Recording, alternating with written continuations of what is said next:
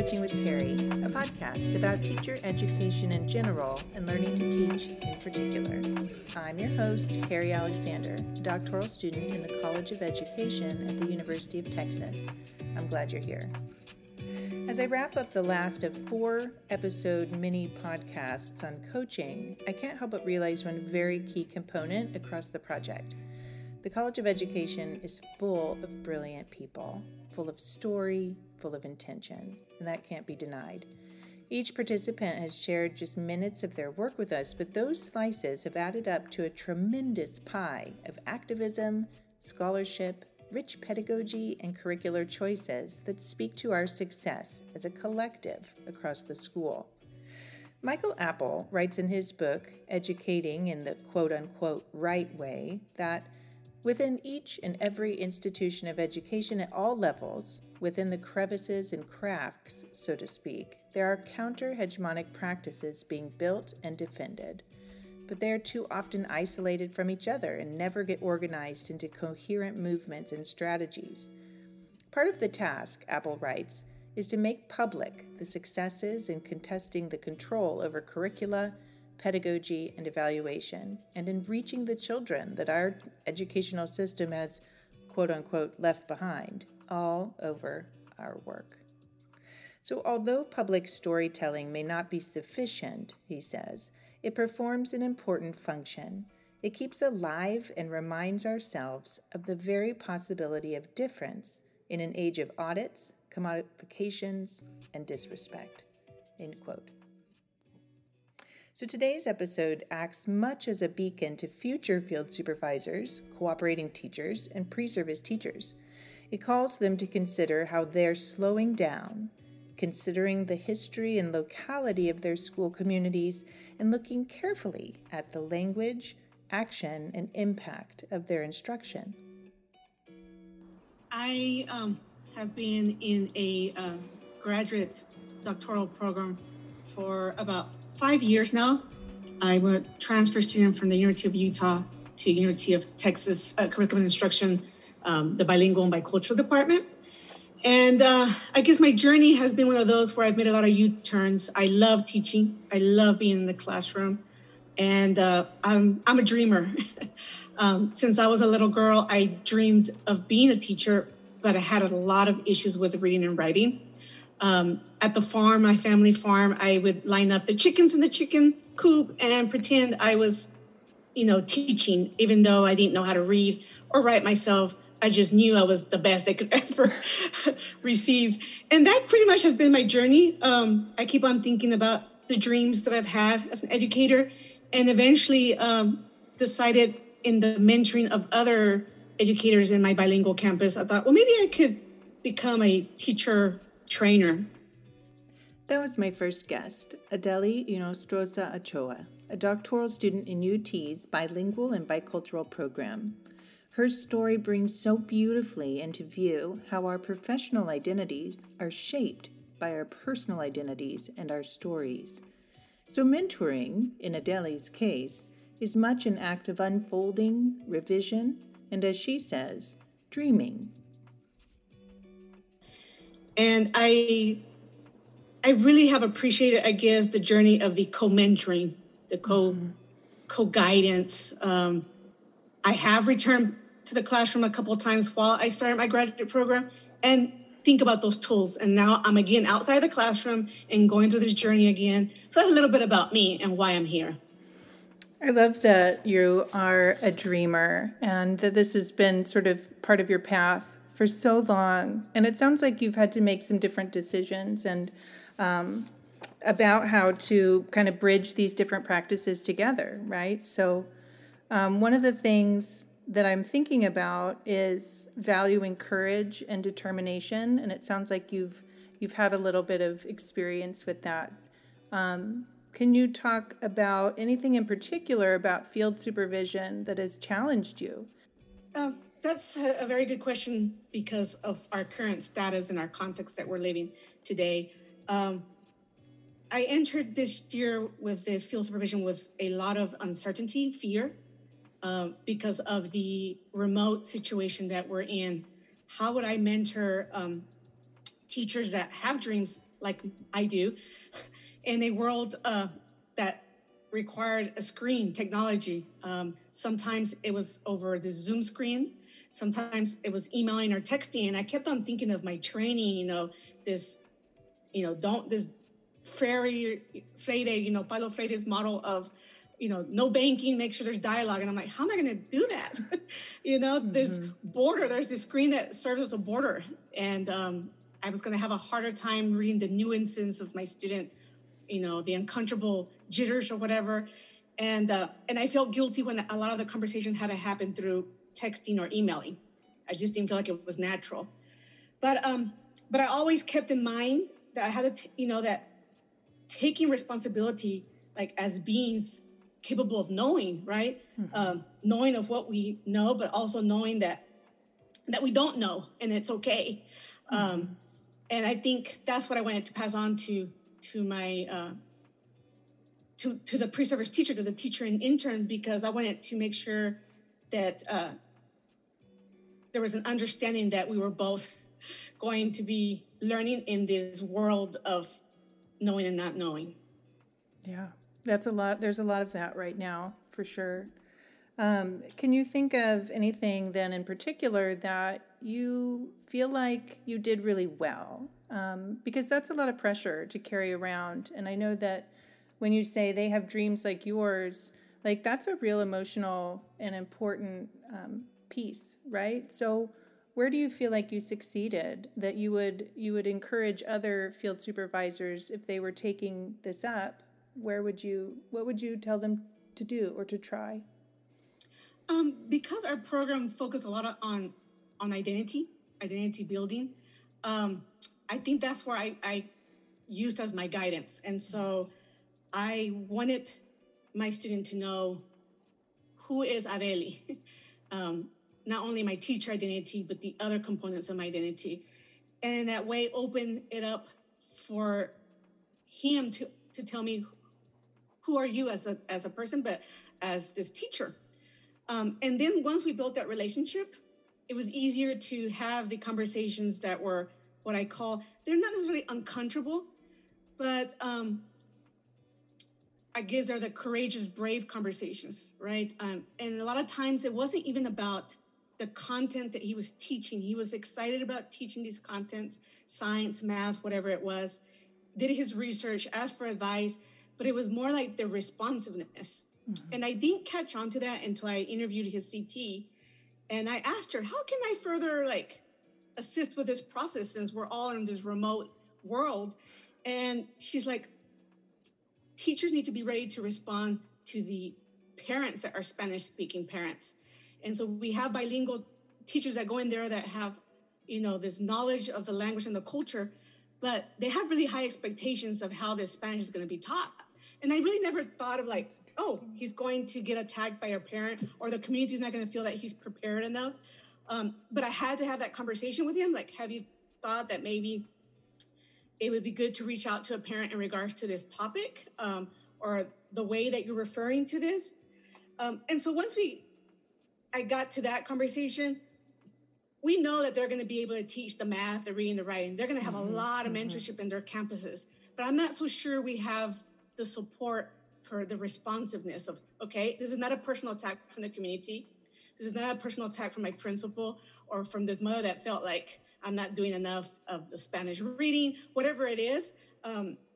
It was getting to that conversation. And I started thinking about my training. And I was like, you know what? I don't think I ever had that type of training where I had to think about how we're going to respond to happy parents, difficult parents, or not even difficult, but they're more like concerned parents.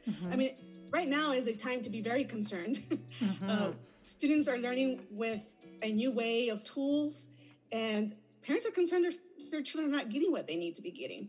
And then you have some other parents that are like, you know what, I just want to worry about the health of my child. So you have all these components that I was never trained to think about. And so that was really my focus. Like, okay, let's learn about our identity, and in identity, learn about the identity of your community and their concerns and respond to that. That's so beautiful, because it does connect to personal identity and professional identity. I don't think anyone taught me about not taking it personally, but recognizing yourself as part of that collective sort of conversation about what's best for the child, right? They're like, we're all in service to a child's growth. And I think that was a really beautiful way to put it. One of the things I remember was the CT told me, we can't worry about the críticas, all the critique. She goes, instead, we need to react to it and see how we can be community partners with. And I thought, wow, like, that's true. Like, okay, do I present scenarios to my teacher in training with things that might happen or could happen? And I thought, I need to start doing that more. Yeah, that's beautiful. That's beautiful. Thank you. I love Adeli's notion of how to be responsive, to jump in, to embrace it, to be ready as one who both knows and doesn't yet know.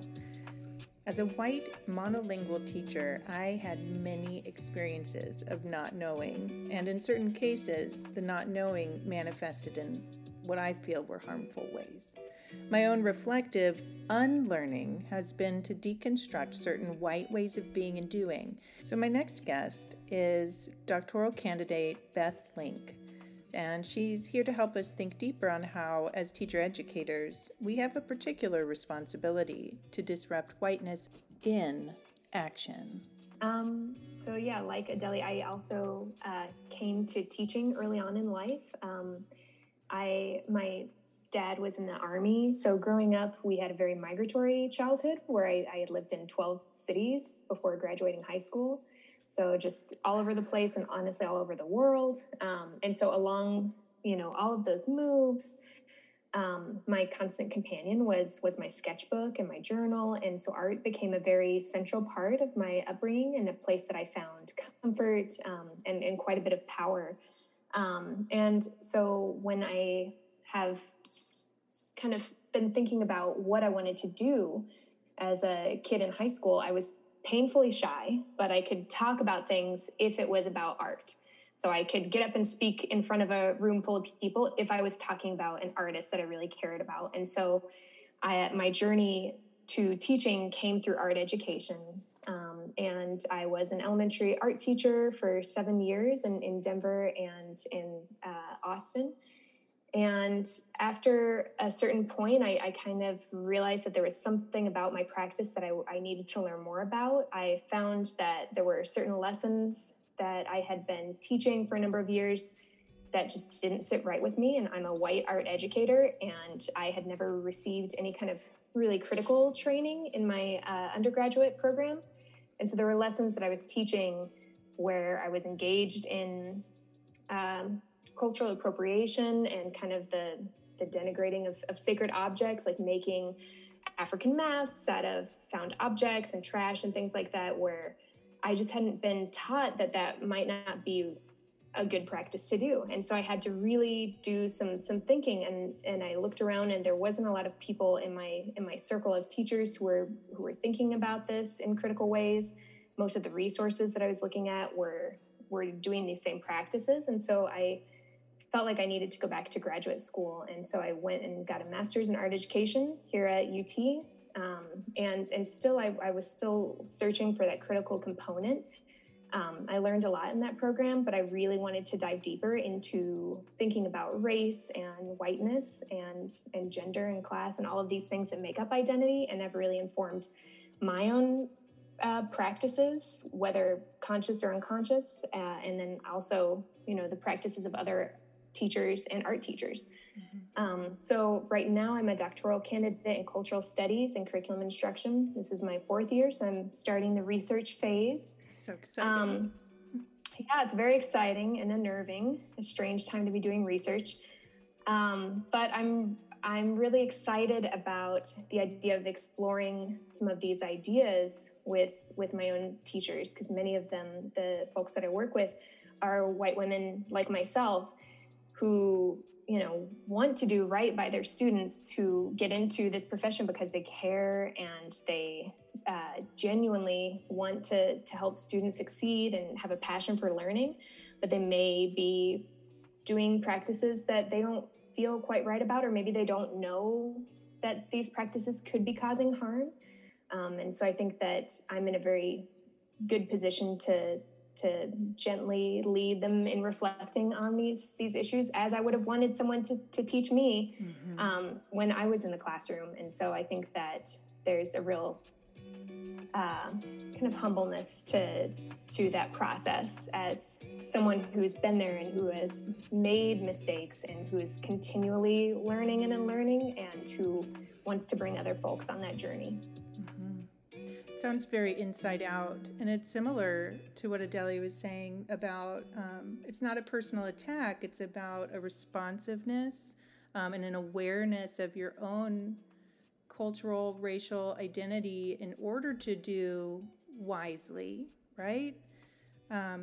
That's really beautiful. So in coaching, I know I feel like it's like this bridge between theory and practice in a way, like that, the particular role of a field supervisor is so like hard and so kind of underappreciated, but I think it's also one of the most important sort of struggles to go through. Do you have any particular maybe particular moves you've picked up or practiced that would be useful to a field supervisor in the future who might come across an instance of harm? Yeah, I think that approaching the person that you're coaching as a fellow learner and understanding and respecting the logic that they're coming at it with. They're not entering into these systems on their own accord. They didn't come up with white supremacy out of their own brain. It's something that is deeply embedded and embodied and historical, and they're part of this larger system. And so approaching it in that way helps you to see that it's not something that they are doing intentionally to cause harm. And so how can you get them to reflect on it without implicating them as being a bad person? And so I think that's where acknowledging your own failures and kind of taking that hierarchical relationship of mentor-mentee and leveling the playing field a bit and saying we're both learning together. And I understand that you're doing these wonderful things in the classroom, but let's think about this one instance. Let's hold up this instance, this lesson, this interaction, this phrase that you used. Let's hold this up and really think about it and turn it around in our minds and question what you meant by that and what would be another way to do that. And I think slowing down is something that I use a lot, where it's like, well, you said this in the moment, and they oftentimes, once you call it out and single it out, they're like, oh, I didn't mean, oh yeah, I understand. And so then you're like, well, what's another way that you could have responded?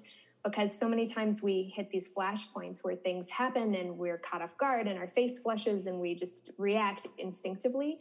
And that's when we're drawing on our lived experiences of, sorry for the baby in the background. Love the baby. We're drawing on our lived experiences of just embodied as, white people who are part of institutions of whiteness. And so in those moments, we draw on those parts of ourselves. And so it's by disrupting that pattern and by really slowing down and thinking about, well, what made you say that? What's another response that you could have said? What were the implications for the students of what you said? And how might you kind of untangle some of these different threads so that if you are in a situation like this again, you can respond differently, right? And I think that a lot of it is also about slowing down to see is something that we talk about in art education a lot. It's like, how can you, slow down to see and really take the time to look at the details of something. And so I think that plucking these moments out and really making decisions visible is something that is very helpful for white people, especially who so much of white supremacy functions on invisibility and ignorance and things that are functioning below the surface. So by slowing down to see, you're actually able to get to the root of some of these things. That's so beautiful.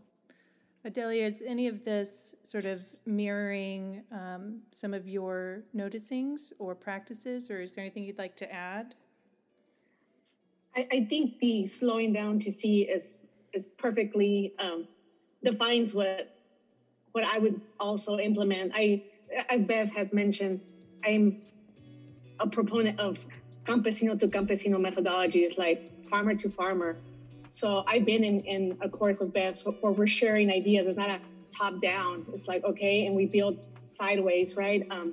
And before we know it, I'm a better, mentor, coach because of what she's saying and vice versa. But I implement that with my students as well. And I told him from the very first day, I'm like, you're my colleague. We're here to learn together. But yeah, a lot of times you do need to actually slow them down to see what's going on. Not only for them, but for yourself too. As a coach, I'm like, maybe I'm going too fast here. What are the expectations that I have? There's so many contexts when you go into a classroom. As Bev mentioned, you have the societal context, and the political context and the cultural context. And that's a lot to take in. And at the same time, you have all these pressures from the school district and then your building administrators to do certain, tasks. And as an early teacher, this is just a lot. And I think slowing down is the best way. I mean, even if you're not an artist, like we're all artists, right? But there are people that don't believe they're artists. Even if you just sketch it, that is like the best thing I think I would also recommend. Yeah. Mm-hmm. Right. Like one of the things I really love thinking about is how in these spaces where we don't really know what to do, we create language and we create imagery in order to represent what we kind of mean, right? In order to kind of bridge ourselves from one place to the other. So I think that's beautiful. I loved your language where you say we build sideways, and Beth, when you say we slow down to see, and that building sideways does sound to me like a bridge. I'm curious about how you would change our program, or let's say you were asked to field supervise again, or teach the class. What changes would you make or put at the top? I think I mentioned this last time we were together, in that we do a really good job of doing the neighborhood walks.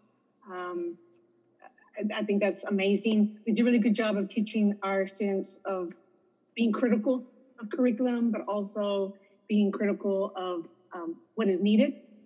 So I think that one aspect I would like to add, I went to go visit my old school, Galindo Elementary here, and my son had come to visit, and that's where he went to school.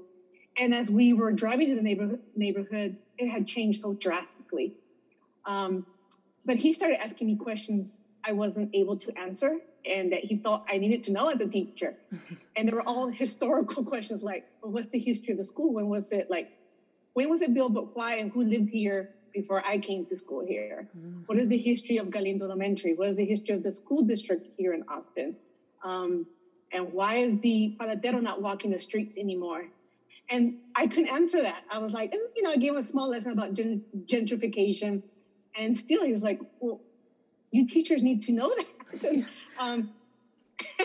And I just felt like this sense of like, wow, I don't, usually it's just so like procedural. You get this mentor, right? This is the school you're going to be at. We're throwing you here with a CT, but there's no like connection to the school or community. And so that critical questioning doesn't become part of this new teacher. At this point, why should it, right? They're just going there to just get those concepts and, okay, I need my student teaching checklist, now I can go teach. And so again, let's slow down. Let's slow down and learn why we're here and what is your purpose? Like when you do become a teacher in a similar school, in a similar neighborhood, what is your purpose? Let's look at the future. So identity building is not only about the past and present, but do you dream and imagine yourself in the future in this setting? You get snaps for that. That was nice. Yeah, it reminds me also, Beth, of when you had said that being a white person coming into this space, like you didn't create it. It is there. It is a racialized system. It's an institutional sort of sticky problem. So how would you react? How would you change the program, or what would you add or put on the top? Yeah, I think that it takes a real commitment to, if you're committed to undoing white supremacy and anti-racist teaching, it needs to be a front to back, a soup to nuts commitment. And so I think that it involves at the front end, like thinking about who we're admitting into the program and what are their commitments and who are the types of people that we want to be teachers, that we want to invest in. And then also like throughout the program, like I teach ALD 327, Social Cultural Influences on Learning. And in that course, it really addresses a lot of these issues of race, gender, and class head on and really deals with them deeply. But that's a lot of pressure for one course to be undoing all of this learning and unlearning in one course. And so that needs to be threaded throughout every course, including, science methods, math methods, everything. Because I have students who are like, well, yeah, I believe in culturally responsive pedagogy, but that doesn't apply to math. Or I believe in problem-posing education, but you can't do that in science. And so it's all of these contradictions we need to be modeling for them as instructors of all of these courses. How can you do this? And then also as somebody who moves between different colleges and different spaces, I think that we need to be collaborating with educators across UT. There are amazing educators doing incredible things in the College of Theater and Dance who I work with, and in visual art, and I'm sure the College of Music and other places on campus are doing incredible things, but we're very stuck in the College of Education and kind of siloed. And so I think that that's really important. And then on the back end, when these teachers go out into the world, how are we helping support them through this process? Is there some kind of sustained mentoring that could occur so that they're not just like, as soon as they graduate, we just cut them off and we don't talk to them again? How are we, speaking of bridges and building sideways, how are we building that support as they go into these environments? Because if we do want them to maintain this critical reflective identity, we need to support that through, having kind of communities that come together to critically reflect on things as they're in positions where they may be getting other types of feedback from administrators, from other teachers. How do we sustain that? And then also as a graduate student, I think that we need to invest more in our field supervisors, frankly. If we have field supervisors who for 10 hours, they're supervising, 12 or 13 people, they're just spread way too thin to do this job well. And if you want really wonderful coaching that takes time and is investing in the relationship of these people, then we need to fund them accordingly. Absolutely. Yes, I agree. Oh man, you guys are so brilliant. I'm so lucky to get to be with you and record your stories. And is there anything else you want to add? I really am hoping that this podcast is one of 4, really sort of sets up a springboard. I keep thinking back on our conversations, and I'm dazzled by the array of expertise and passion, interest, wisdom for the future. And it's all right here, all the people power. We just have to reach out and ask and talk to people about it. So I leave the last of the podcast with a couple of questions to guide you on your way. 1, how does your personal identity connect with your professional identity? And 2, how do we create race-conscious and social justice-oriented discourse in order to make systemic change and shift consciousness? Finally, how do we do this from the inside out? And how are you valuing courage and determination in this work? I'd love to hear from you at Carrie Alexander at utexas.edu. Be well, everybody. And I'll see you at Sanchez when everything's safe again. Bye.